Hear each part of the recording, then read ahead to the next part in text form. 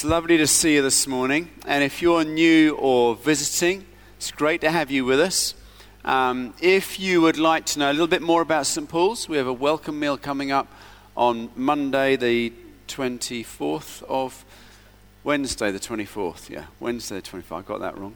Wednesday, the 24th of April, here at St. Paul's, and we'd love to welcome you at that. You just come in the front door and turn left up the stairs.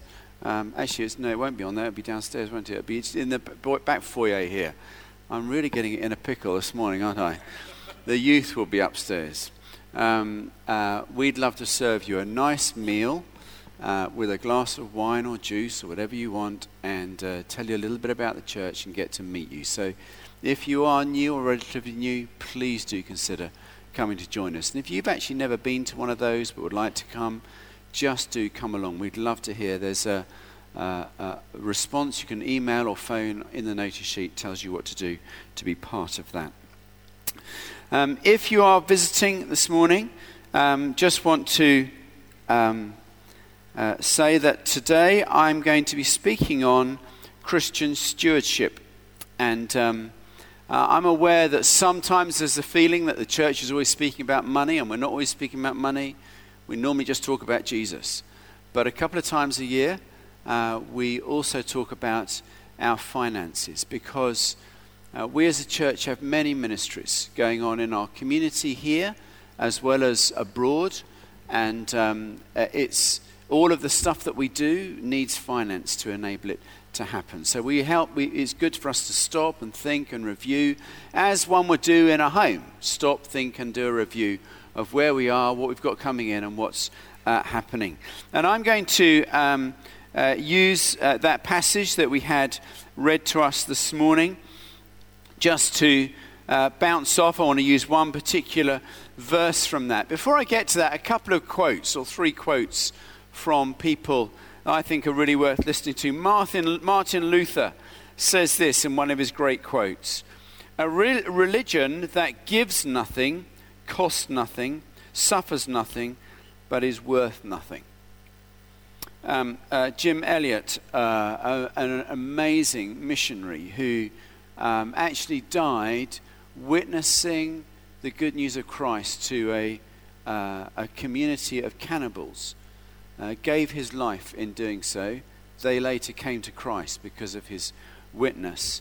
He said this just before he went. He said, "He is no fool who gives what he cannot keep to gain what he cannot lose." Talking about the kingdom of God. And a final quote from Martin Luther: "There are three conversions necessary: the conversion of the heart, the conversion of the mind, and the conversion of the purse. Of these three, it may well be that we find the conversion of the purse the most difficult." That's Martin Luther quoting there. So I want to pick up on our reading this morning, and I want to focus in on one particular verse. And this is what it says in Luke chapter 6. It says, "Give and it will be given to you." Give and it will be given to you. Verse 38. Give and it will be given to you. It's one of those golden rules in life, isn't it? One of the things that we know. It's become part of the narrative of our conversation. It comes up in all sorts of ways. And we think perhaps it's just something that we say, that many people perhaps don't realize that it comes from the Bible.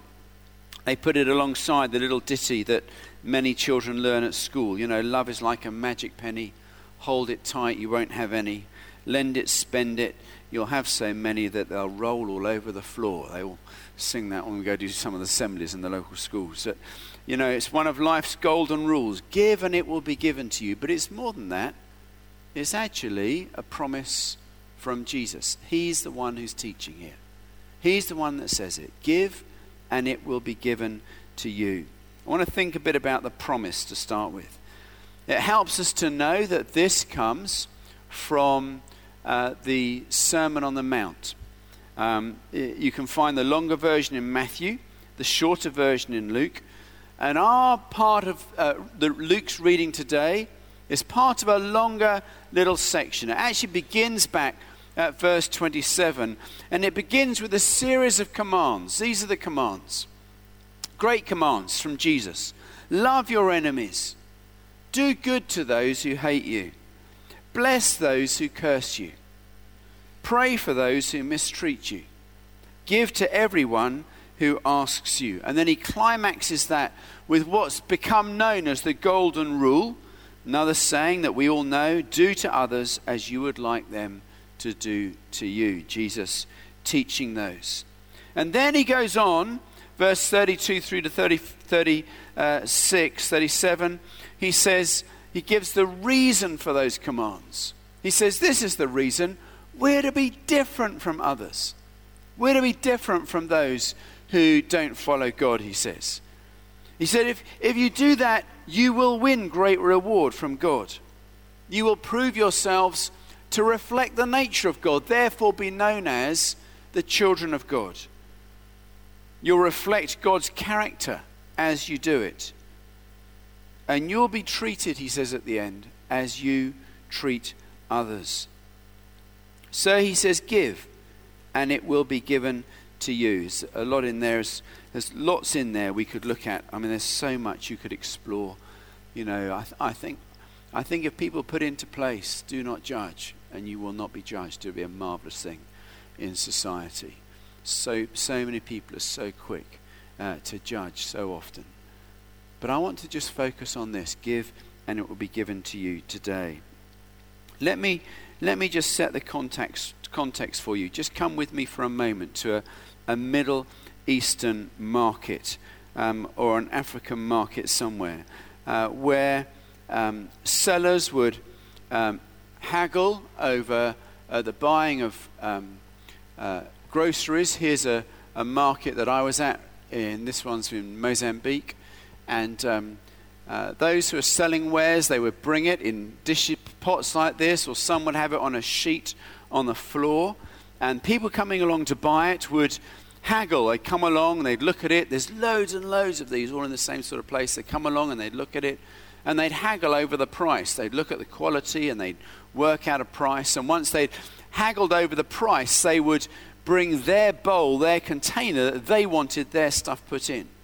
And so their stuff would be put into their container, and then they would the seller would press it down and just top it up to fill it up. And then the person buying would often then, I don't know if you do it, we store our rice in Kilner jars, you know, so you can fill it up and then you press it down and then you bang it on the table and it all goes down a lot more and you create a lot more space. And the person buying goes, I'd like my dish completely full. And they'll bang it down and shake it down, and then they'll top it up again. And as they do that, any that overflows, the person selling it would have a cloth underneath to collect anything that overflows, so they can put that back in and sell to the next person. So what does it say? This is what Jesus is describing. Something that the people in his day, this would have been part of their everyday life. He says, so give and you'll receive. Your gift will return to you in full, pressed down, shaken together to make room for more, running over and poured into your lap. For the amount you give will determine the amount that you get back. So what does that mean? What precisely is Jesus talking about in this promise? What is he talking about when it comes to Christian giving? I think there are two simple answers here. He says, when you give, God will give back to you. At our 9:15 service, as I was teaching this, I had a string of people come up to me at the end and say, that's the testimony of my life. That's the testimony of my life. That's the testimony of my life. I have experienced that. As we give, God gives back to us. And secondly, God uses the same measure that we use. So to put it in modern terms, if you're generous towards God, then God is going to be generous back to you. He knows that you're trustworthy. If you're continually generous, he can give you more. If we're not generous, then he won't be able to trust us with as much. Perhaps one of the most famous passages in the Bible on Christian giving comes where Paul reflects this in his letter to the Corinthian church, 2 Corinthians chapter 9. He reflects this and he says this, Remember this, a farmer who plants only a few seeds will get a small crop. That makes sense, doesn't it? He who gives a little will get a little back. He says, but the one who plants generously will get a generous crop.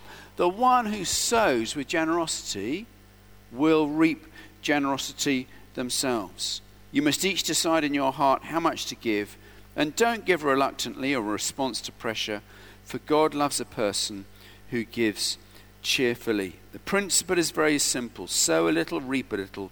Sow a lot, reap a lot. But when we give cheerfully. In every church I've been in Uganda and Mozambique and India and all Siberia and all over different places, when it comes to the collection, they all get out of their seats and they dance to the front of the church to put their collection in. They dance. It's like they take that God loves a cheerful giver to its nth degree. I have considered putting that in place here, but I didn't think I'd go down quite so well in West Ealing. But but they come and they take it seriously. God loves a cheerful giver. One of the churches I visited, I can't remember which country it was in recently. I've got the photograph at home. They have a list on the back of the church wall of those who've given their tithes that week. They come in, they give them their tithes, and they're like, check them off. I'm like, that's a very good thing. We could introduce the dancing and the tithe chart. That'd be quite a fun thing going on here at St. Paul's. Wouldn't that change everything? But the thing is that we don't cajole or pressurize or say you have to. What we do is we say, find out what God's calling you to and do it with all your heart. But do it cheerfully. Give personally. And as you give personally, you will receive and you will see others receiving back. In the NIV, 2 Corinthians chapter 9, verse 8, it says this, God is able to make all grace abound in you, so that in all things, at all times, having all you need, you will abound in every good work. 4 little alls in there. God will make all grace abound in you. We want the grace of God. God will make, if you give cheerfully, he says, God will give you oodles of his grace. The source of goodness, he says, will come to you at all times. What with? All things. All that you need, the result. God's promise to those who dare to become generous givers is that you will have everything you need when you need it. This may not be everything you want, but God won't let generous givers go unrewarded. Because the question there, that is the promise of God. God says, you give, I'll give back to you. The question though is God good for the promise? That's our question. That's our hesitation. Should I give? Can I trust God to do that? Well, if there's a promise, there's got to be a principle behind the promise. On what is this promise given? On what principle is this promise given? I mean, Jesus is teaching it. On what principle does he give it? Well, I think that he has it here. That everything that Jesus says rests on the character of God. When Jesus says that it will be given to you, he bases that on the truth of who he is.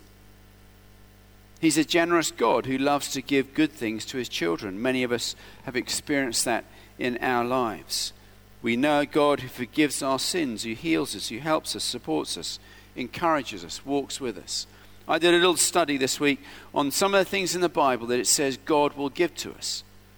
And it says God will give to us victory, hope, peace, life, success, wisdom, knowledge, understanding, strength, health, honor, power, love, children, a heart to know him, joy in the morning, answers to prayer, food for the hungry, water for the thirsty, rest for the weary, good gifts to those who ask, eternal life, living water, new birth, spiritual gifts, the word of God, and the list goes on. God is a giving God. That's where the promise is based. That it's in God's characters, in his nature, to give to us. And that's just the beginning. The greatest gift, of course, is reflected in John 3:16. For God so loved the world that he gave his only begotten Son, that anyone who believes in him should not perish, but have everlasting life. God so loved the world that he gave. It's in his nature to give. He says, if I can trust you to give back, I can give you more. That's the promise that's there. That's the challenge that's there to us. And the promise of God to give to us is based on who he is in his nature. He's the kind, to know that he is the kind of God who would do that stuff. I wonder if you've ever looked at yourself in a mirror and asked, why would God love me? When you think of perhaps times where he might be ashamed of you or embarrassed of what you've done, or you've looked at how you've messed up or doubted him or not loved him at times or honored him. Have you ever wondered that? I don't know. I have wondered that question. Why would God love me? Well, there is only one answer to that. And that's this, that is the kind of God he is. He is the kind of God that would love us. It's in his nature to love us. He can't stop loving us, even if he wanted to. His love for us is eternal and faithful, is not dependent upon anything that we say or do. It's in him. He wants to know us and to love us. So how does this truth about God's character apply to Christian giving? Let me suggest 4 quick answers. Number 1, you can't outgive God. God is a generous God. I mean, if God gave his only son, we can't give that, can we? You can't outgive it. Secondly, God will be no one's debtor. Thirdly, invites us to trust his word. And fourthly, he challenges us. It's the only time in the Bible he does it, but he challenges us to put him to the test in this. You see, the truth is God went first. He loved us so much that he gave his son. And he wants us to give generously back to him. The refrain that was repeated so often in Africa, it's a lovely refrain. You can go into any church and say it at any time. And you say, God is good all the time. And everybody shouts back, all the time, God is good. And they know it. They know it with every ounce of energy and bone in their body. They know it.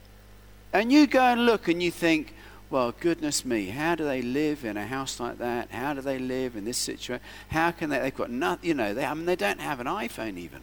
How can they do this? How can they do this? And do you know what? They have a greater peace and joy and satisfaction in life. They have more, much more. They have more of which we have an enormous poverty of. They have so much in their lives. And they know the truth of that statement, that God is good all the time. When our prayers are answered and life is going our way, we often say, God is good. The trouble with that is that means that the opposite can also be true. That when our prayers remain unanswered, we say that God is not good. And I fear sometimes that in society today, we construct a God of the good times rather than a good God. So we bend God's nature to our lives rather than our lives to his nature. The truth is, God is good all the time. When our son Josiah had his accident and we thought that he wasn't going to live, I spoke to John Dales. I was talking to him about this morning on that Sunday morning before he came in and was leading the service here and speaking, I think. And I sent him a message so that it was written on text. And I said, Lindsay, I want you to know we believe that God is good. We believe that God heals. It looks like he's not going to do it on this occasion. We may not be able to say it for a while, but we believe it. And we continue to believe that. We believe in a God of the good times and the difficult times. What's that got to do with our giving? You may agree with all of that, but what's that got to do with our giving? You're all thinking, Gosh, he's been speaking for 15 minutes already, and I thought he was going to speak about giving. Well, I want to give you 4 little pointers under the title, The Challenge of Generosity. Number 1, generous people are not people with large bank accounts. Generous people are people with a large view of God. How do we see God? What does God look like in our lives? Do we believe in the words of Jesus and the picture that we understand of God in Scripture? Or do we construct a God to our nature? We often look at people who give generously and think that they must be rich, but it isn't so. Often those who are less well off are even more generous. Generosity has nothing to do with how much money you have. Generosity has got everything to do with your view of God. If in the area of giving you struggle, I would suggest the issue is our understanding of God. Who we see God as in our own lives. And the bigger your view of God, then the easier it becomes to give. Because you know you can trust him, and you know you can trust in his promises. So number 1, generous people are not those with large bank accounts, but those with a large view of God. Number 2, we give because we want to reflect God's nature. In other words, we're not bending God to our nature, but we begin to bend our nature to God's nature. We say, we want to reflect you. We know that you're good for the promise. This is the promise. Give and it will be given to you. Here's the principle for the promise. It's in the nature of God. Therefore, I want my nature to be bent to your nature. I want to become more like you. That when people see me, they see something of Jesus in me. It's to him that they find, in him they find strength and goodness. When we sow, then something good will happen. We actually believe that when we sow, we will reap a harvest. It might not necessarily be for ourselves, but it could well be for the kingdom of God. It could well be for somebody else. We invest in something bigger. How might God reward you if you're a generous giver? Well, he may give you more to give. That's absolutely true. It may be answered prayer. It may be deeper joy. It could be new friendships. It might be more opportunities to give. It might be a greater revelation of his power in your life. It might be an amazing miracle. It might be with peace that passes all understanding. It might be the joy of seeing somebody else blessed. It might be the joy of seeing someone else receive resurrection in their lives. We know we're called to give because we're called to bend our natures to God's nature.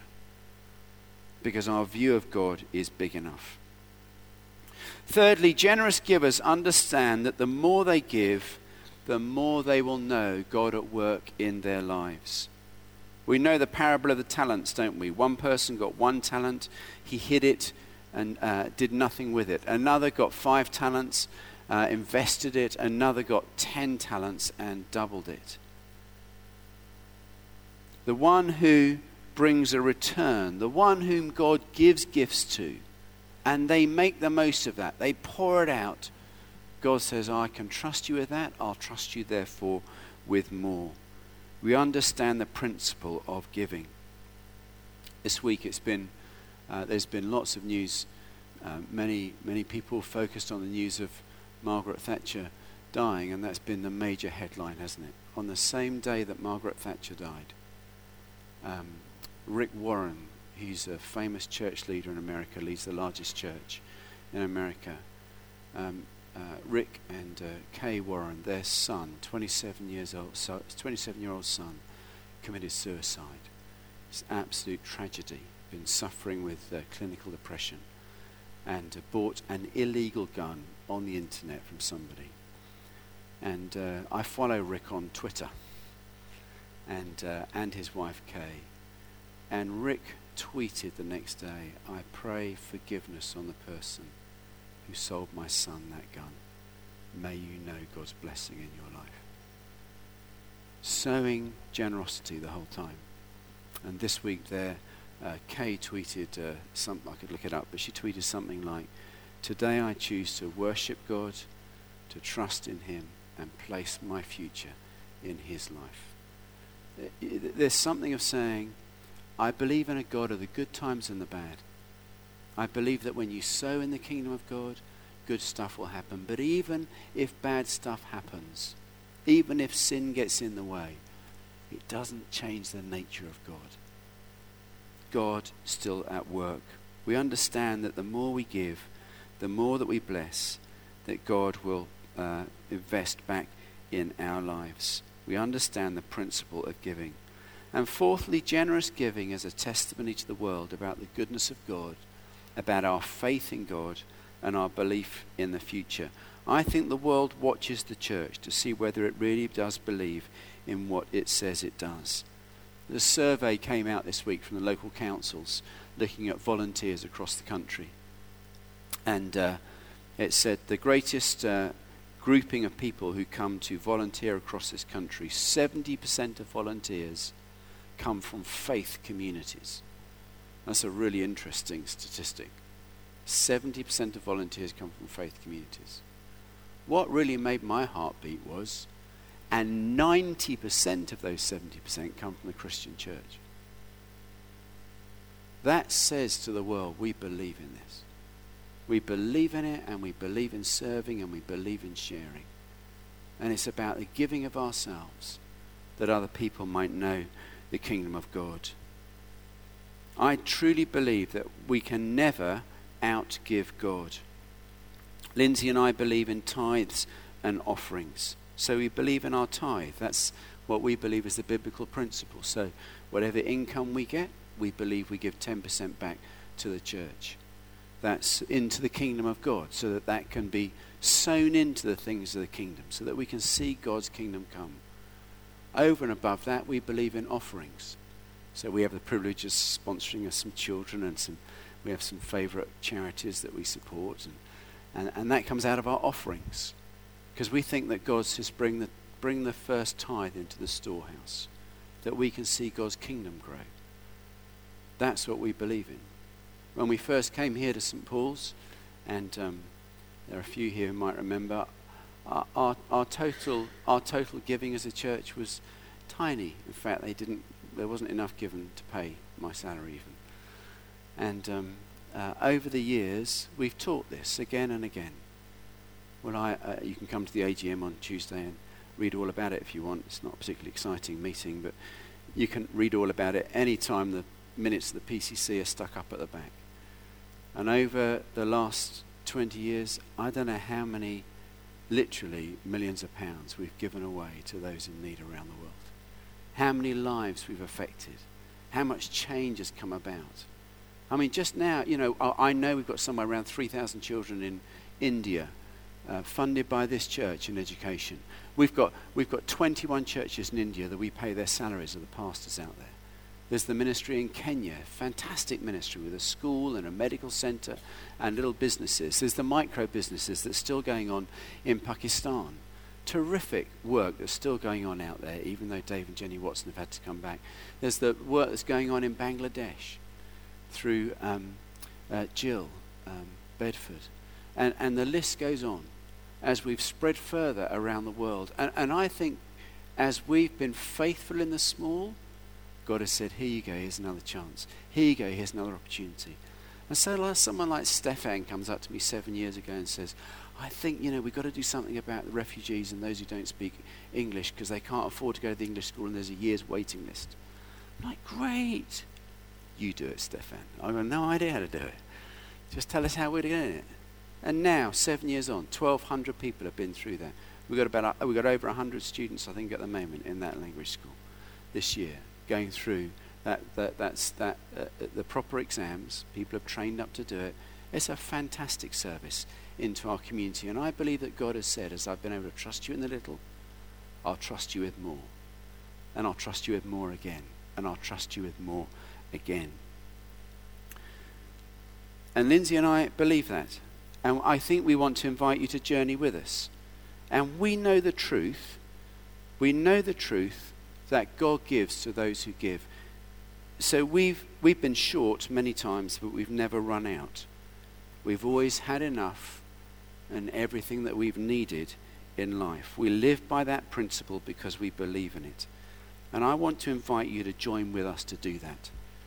Friends, as a church, we want to continue to grow God's kingdom. We invite you to partner with us to make this happen this year. Vicky, our treasurer, is going to be at the back afterwards. There's a table there with some packs on. Some of you are on the giving scheme. Thank you. I can't tell you how helpful that is to know what we've got coming in so we plan what goes out. So we know where we can place resources. Thank you. Maybe you would review your giving and look to increase it this year. Some of you may not be on the giving scheme. Would you join us? Just sign up now. Pick up one of the packs, fill it in, and begin. And maybe you're there and you think, well, I'm not sure I can give 10% straight away. Well, maybe you could give a percentage and think, I'll work towards it. So that we start on that journey. That actually you will know, as you do that, you will know the blessing of God back into your life. As we're generous to him and his kingdom, we know that it will come back to us at all times. Because this is the promise that Jesus makes. He says, give and you will receive. Your gift will return to you in full, pressed down, shaken together to make room for more, running over and poured into your lap. For the amount you give will determine the amount you get back. And friends, I want us as a church family to continue to be able to stretch out and share God's kingdom, both locally, nationally, and internationally. And I'm sure you share that heart with me. So join us in this. Pick up a pack today, maybe even fill it in before you go. But take it home. Bring it back next week. Or at least take it home and think about it. I know what happens then. You don't bring it back next week. So we'll have some more packs ready next week. And you can come back and think, I didn't bring it in, but I can fill one in now. And join us as we seek to see God's kingdom come in this community, this country, and across the world. Is that okay?